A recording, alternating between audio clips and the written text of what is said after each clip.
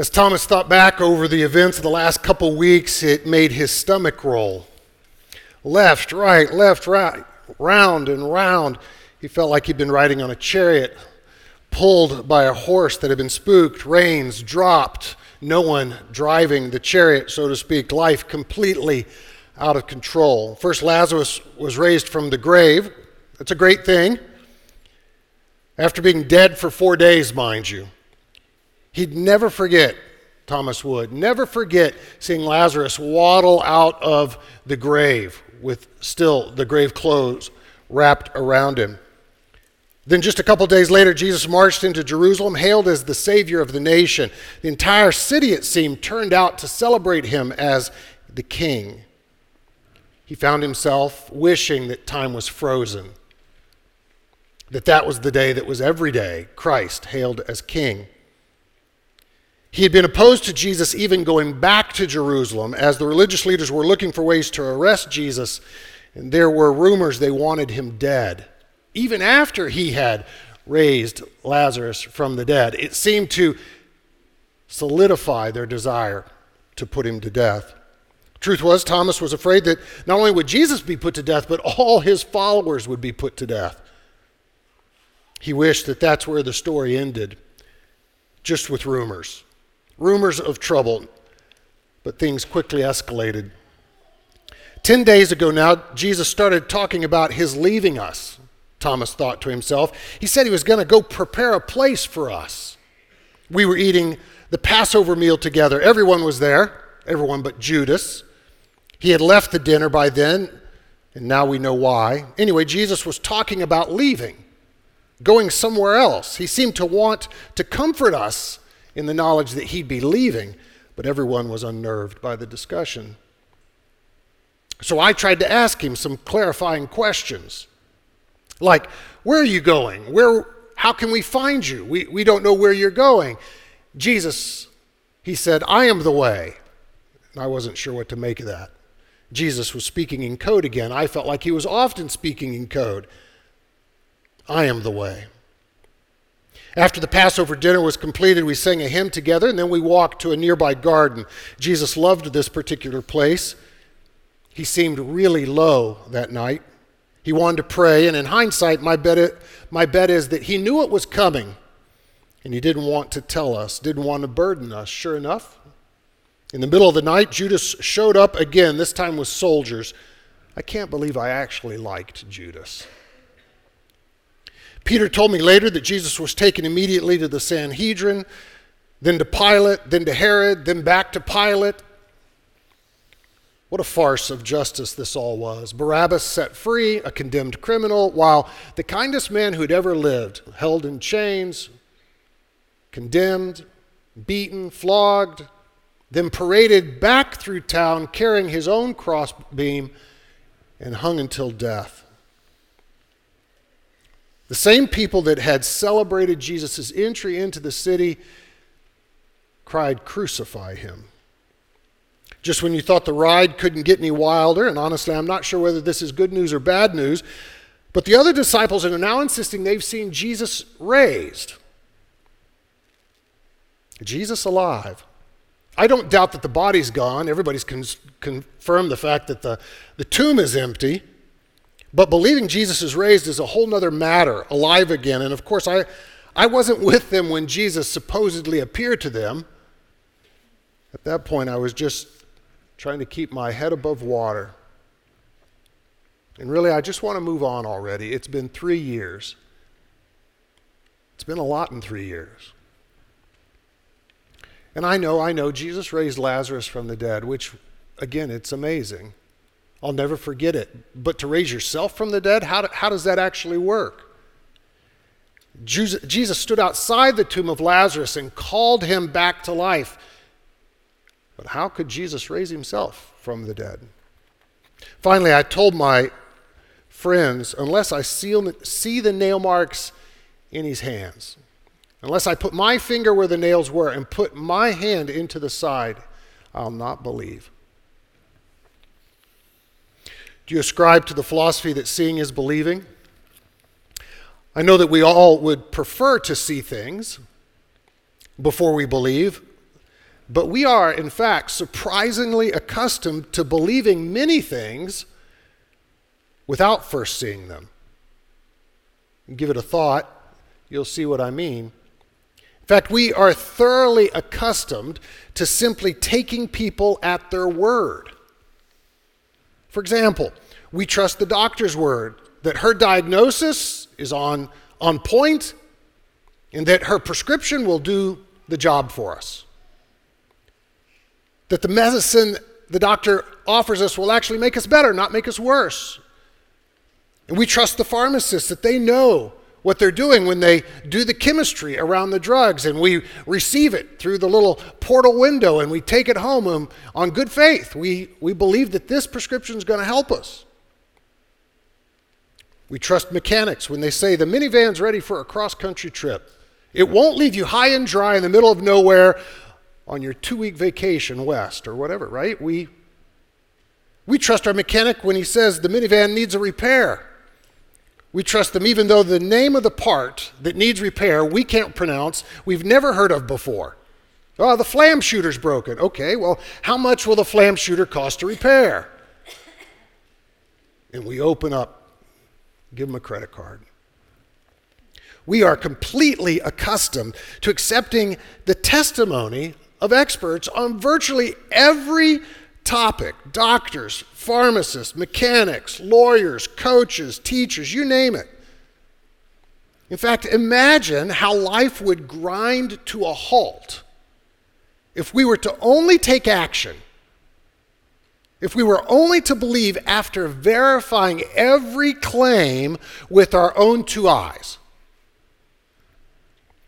It's safe to say that life can't operate this way. We don't have the luxury of verifying every claim. We don't have the energy to say, well, I'm not going to take action on that until I see it myself. We simply don't have the ability to verify every claim. The truth is, life has to get on, work has to get done. And so we take many, many reasonable claims on faith. So why is it when we come to spiritual matters that we so often adopt a posture of something on par with Thomas's posture? I'm not going to believe until I see it with my own 2 eyes, touch it with my hands. Thomas insisted that seeing Jesus was the only way that he believed that Jesus was really raised. If this is our posture, we must be honest with ourselves. That we're requiring a level of certainty on spiritual matters that we don't require on any other area of life. And the disciple John knew this, in fact.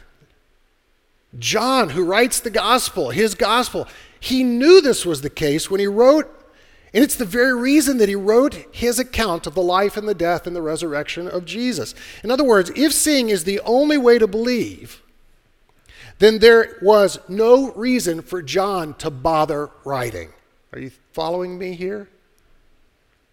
There's no reason to even meet this morning. There's no reason to even meet this morning if seeing is the only way to believe. Because Jesus has already ascended into the heavens, and we're not going to get to see him until he returns to claim his church, which may be quite a while. But John didn't think that seeing was the only, or even, get this, or even the best way to believe.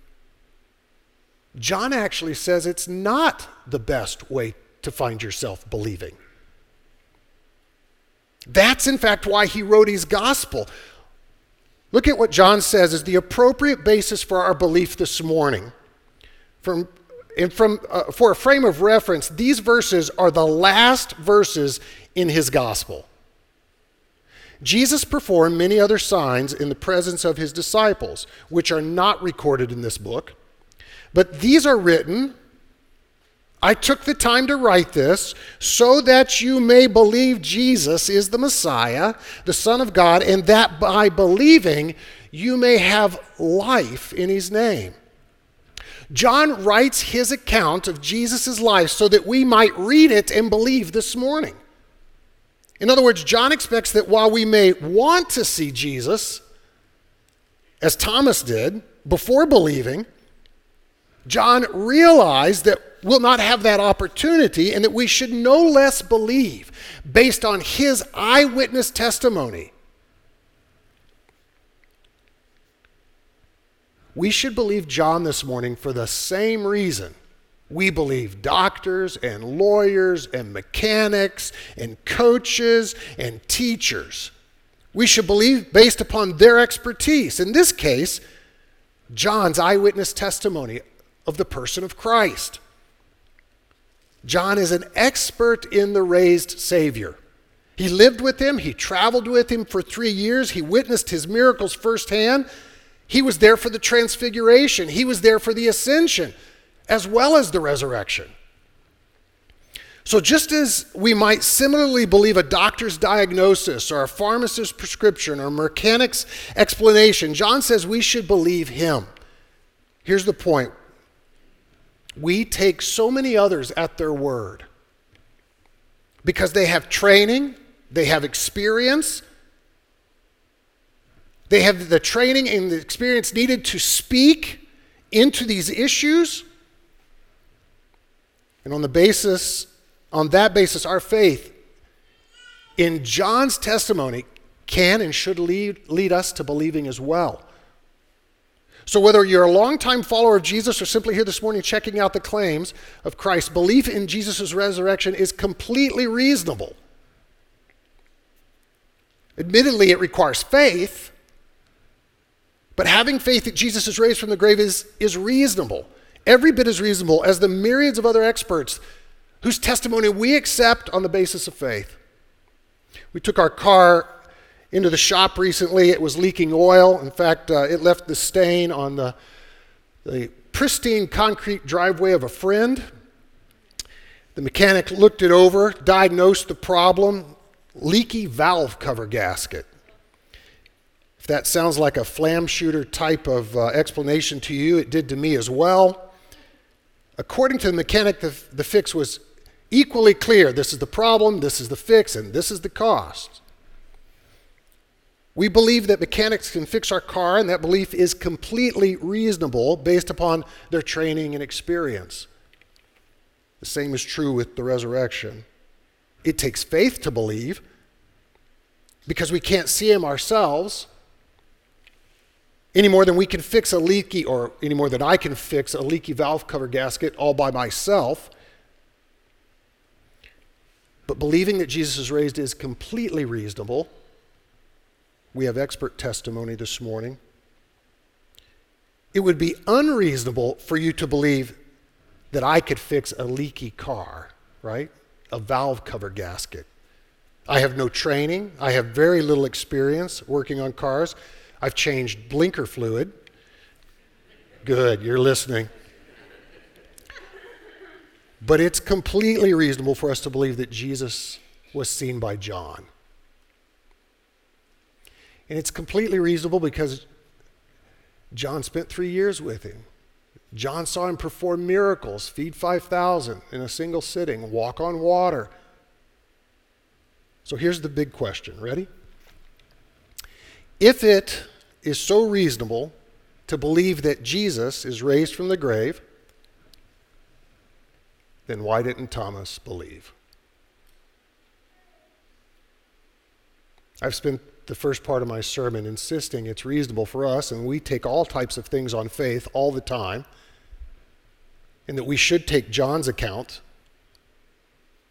of the resurrection on faith and believe because he's an expert and provides eyewitness testimony. But if that's the case, why didn't Thomas believe? After all, Thomas had every bit as much expertise when it came to Jesus as John did. But Thomas doubted. Even after being told by the other disciples. Here's why. Because seeing is not all that there is to believing.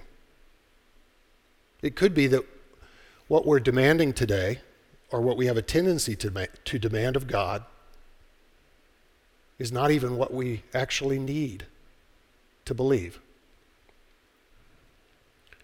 In other words, believing is not simply an intellectual activity. It's not simply a matter of weighing empirical evidence. Believing is actually a matter of both the head, that is, knowing something, weighing evidence that's objective, as well as a matter of the heart,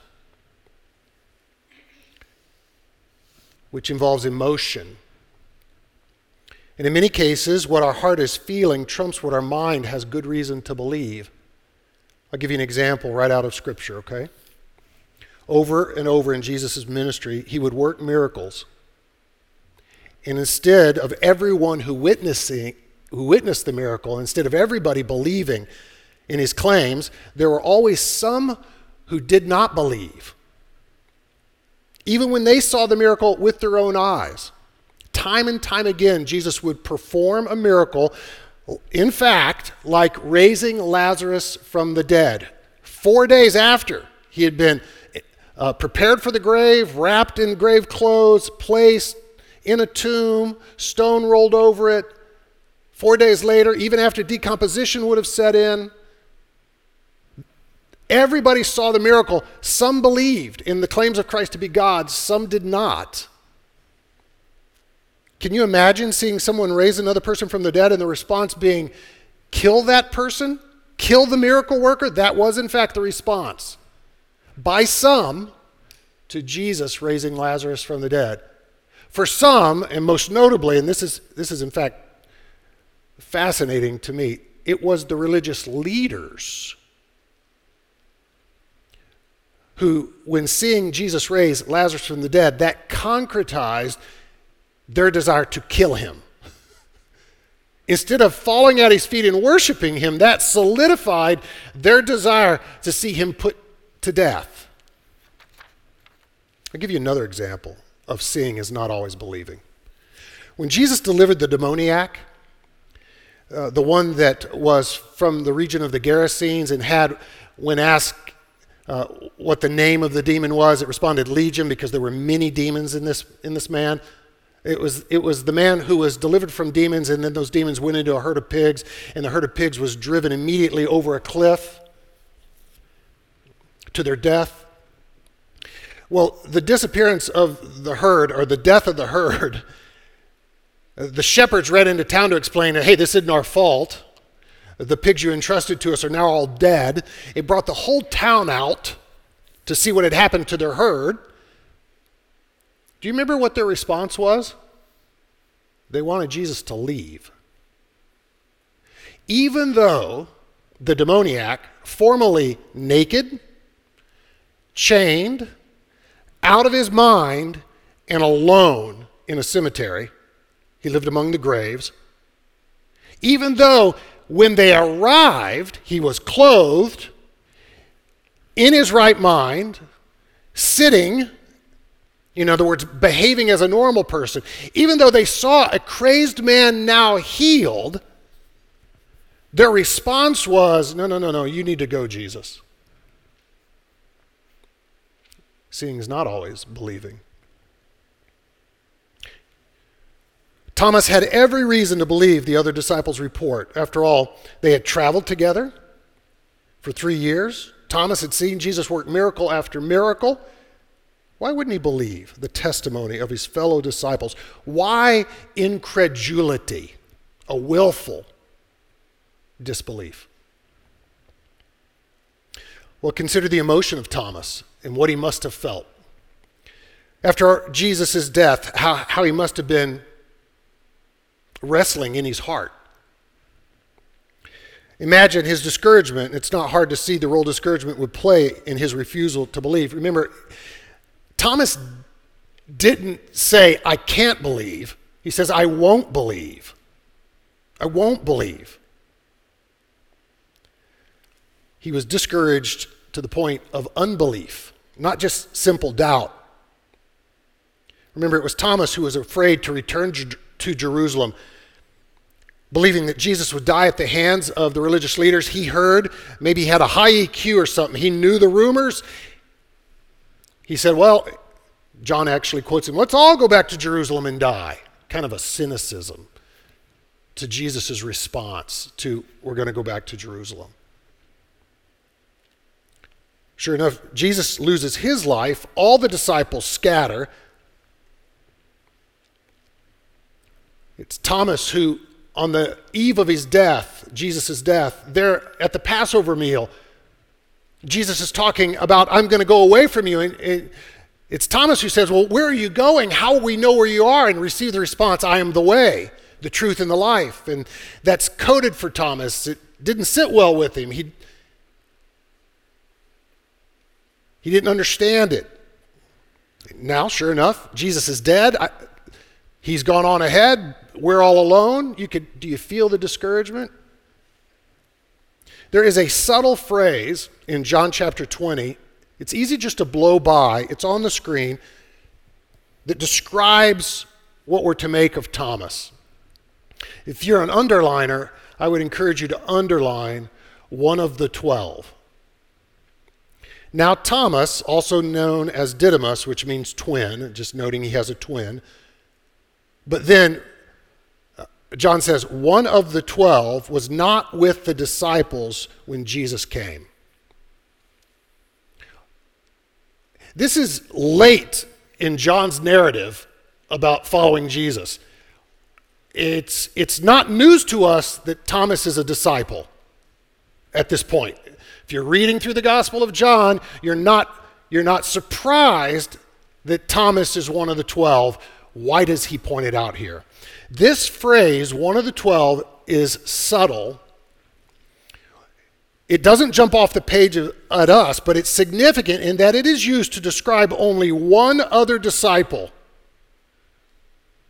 Matthew uses it to describe another disciple. Mark uses it to describe another disciple. And John. I'll give you one guess who the other disciple is who's described this way. Anybody want to take a guess? Judas. Great job.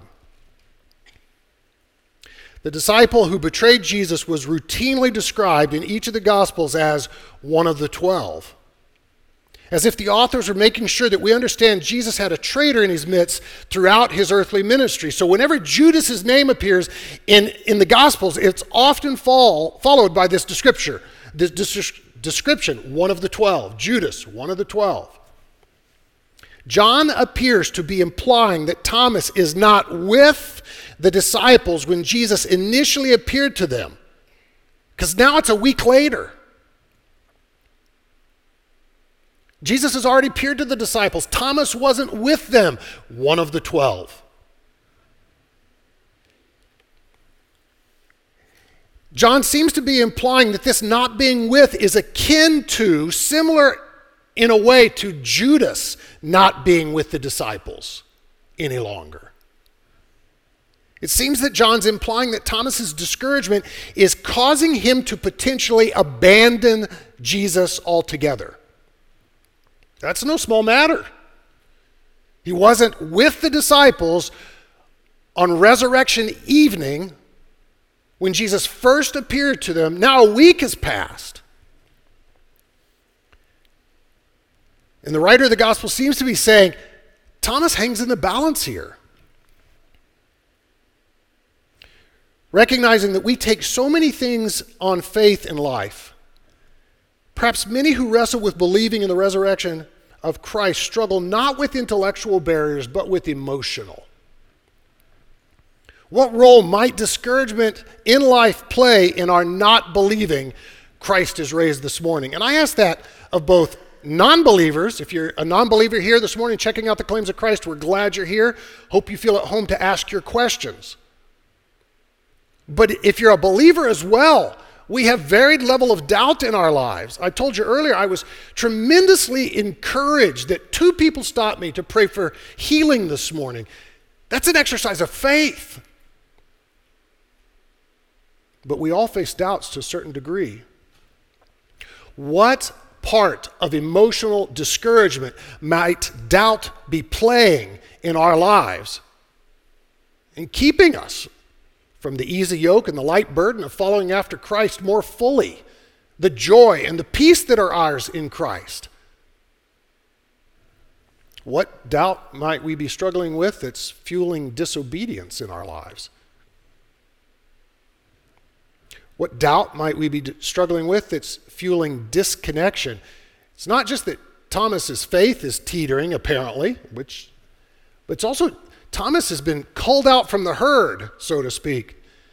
I mean, he's out on his own, not a safe place spiritually. He's outside of fellowship.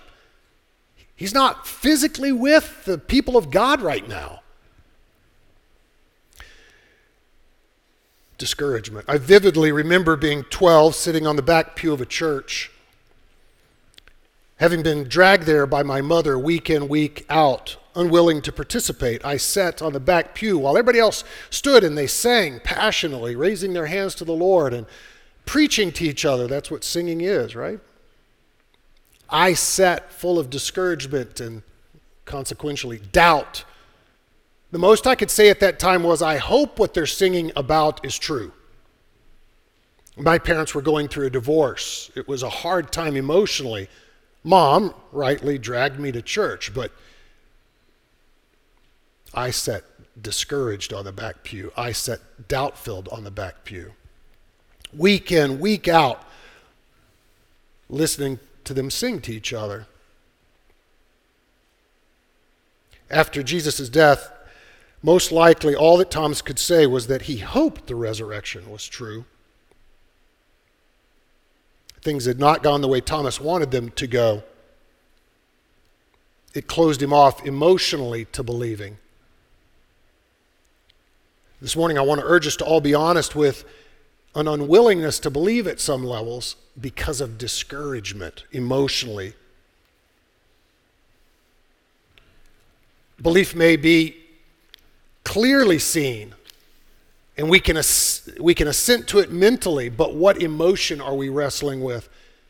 It causes us to doubt that God loves us, cares for us, is with us, never leaves us or forsakes us, hears our prayers, answers our prayers. Folks, there's good reason to believe, even though we will not see Jesus ourselves this morning, unless he returns, there's good reason to believe he's raised. Seated at the right hand of the throne of God, that he sent his Spirit at Pentecost and gives his Spirit, his physical presence to any that believe in him and are trusting. There's good reason to believe because of what took place a week after the resurrection in Thomas's life. The verses are on the screen. A week later, his disciples were in the house again, and Thomas was with them. Though the doors were locked, Jesus came and stood among them and said, "Peace be with you." Then he said to Thomas, "Put your finger here, see my hands. Reach out your hand and put it in my side. Stop doubting and believe." Thomas said to him, "My Lord and my God." Then Jesus told him, "Because you've seen me, you've believed. Blessed are those who have not seen and yet have believed." On the authority of God's word this morning, stop doubting and believe.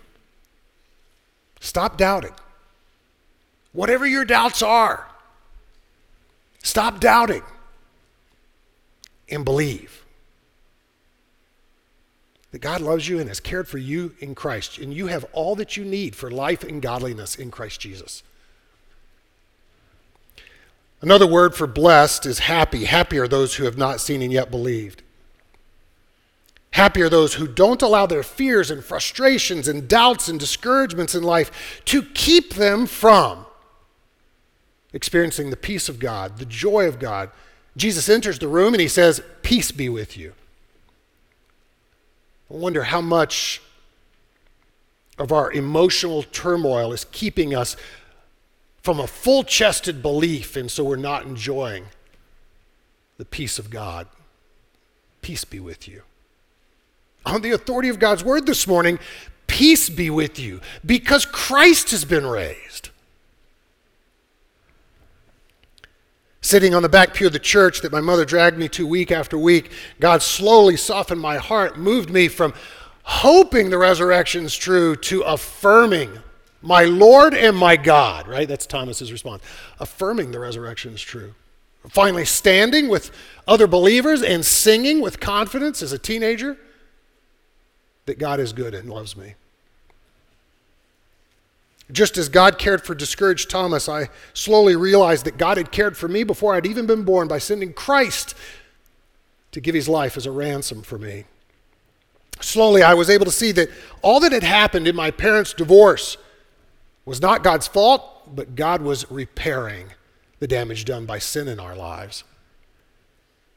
And that he had a plan for me, my whole family. What's our takeaway this morning? Stop doubting. Believe. Be happy. Blessed. Blessed are those who haven't seen and believe. Be happy this morning and confess Christ as Savior. If you confess with your mouth Jesus is Lord, believe in your heart that God raised him from the dead, you'll be saved. Do what Thomas did, my Lord and my God, based on the expert testimony of John, who records Jesus' words that say, I got it, you want to see and believe, but happier, actually happier are those who haven't seen and believe. Let your mouth respond to what your heart's believing, and your head affirms that's completely reasonable in so many areas of life. You can do that right where you're seated this morning, just saying, my Lord and my God. And Paul says you'll be saved. You start that journey. Does this mean that all of a sudden I'll know everything? That there'll be... No, Thomas didn't move from doubt-filled to omniscient. Thomas moved from doubt-filled to full of faith. There was still a lot he didn't know, a lot he had to trust. It's still a walk of faith, but it's completely reasonable to follow Christ in faith. We'll still wrestle, but based on the testimony of Scripture, we can live at peace. We can carry the easy yoke and the light burden as we believe more and more and affirm that Christ has been raised. Let me pray for us toward that end. Father, we thank you for your care of Thomas, your physical care of him, showing your son's raised body to him. We thank you that you preserved his faith. It appears that Thomas almost lost his faith, was not with the disciples, outside fellowship. Father, if there's some in this room skating on the edge of faith, we ask that you'd care for us. You bring us closer. Father, based on the authority of your word, we want to stop doubting. We want a more full-chested belief, wholehearted belief. We pray this for your son's glory and our good. Amen.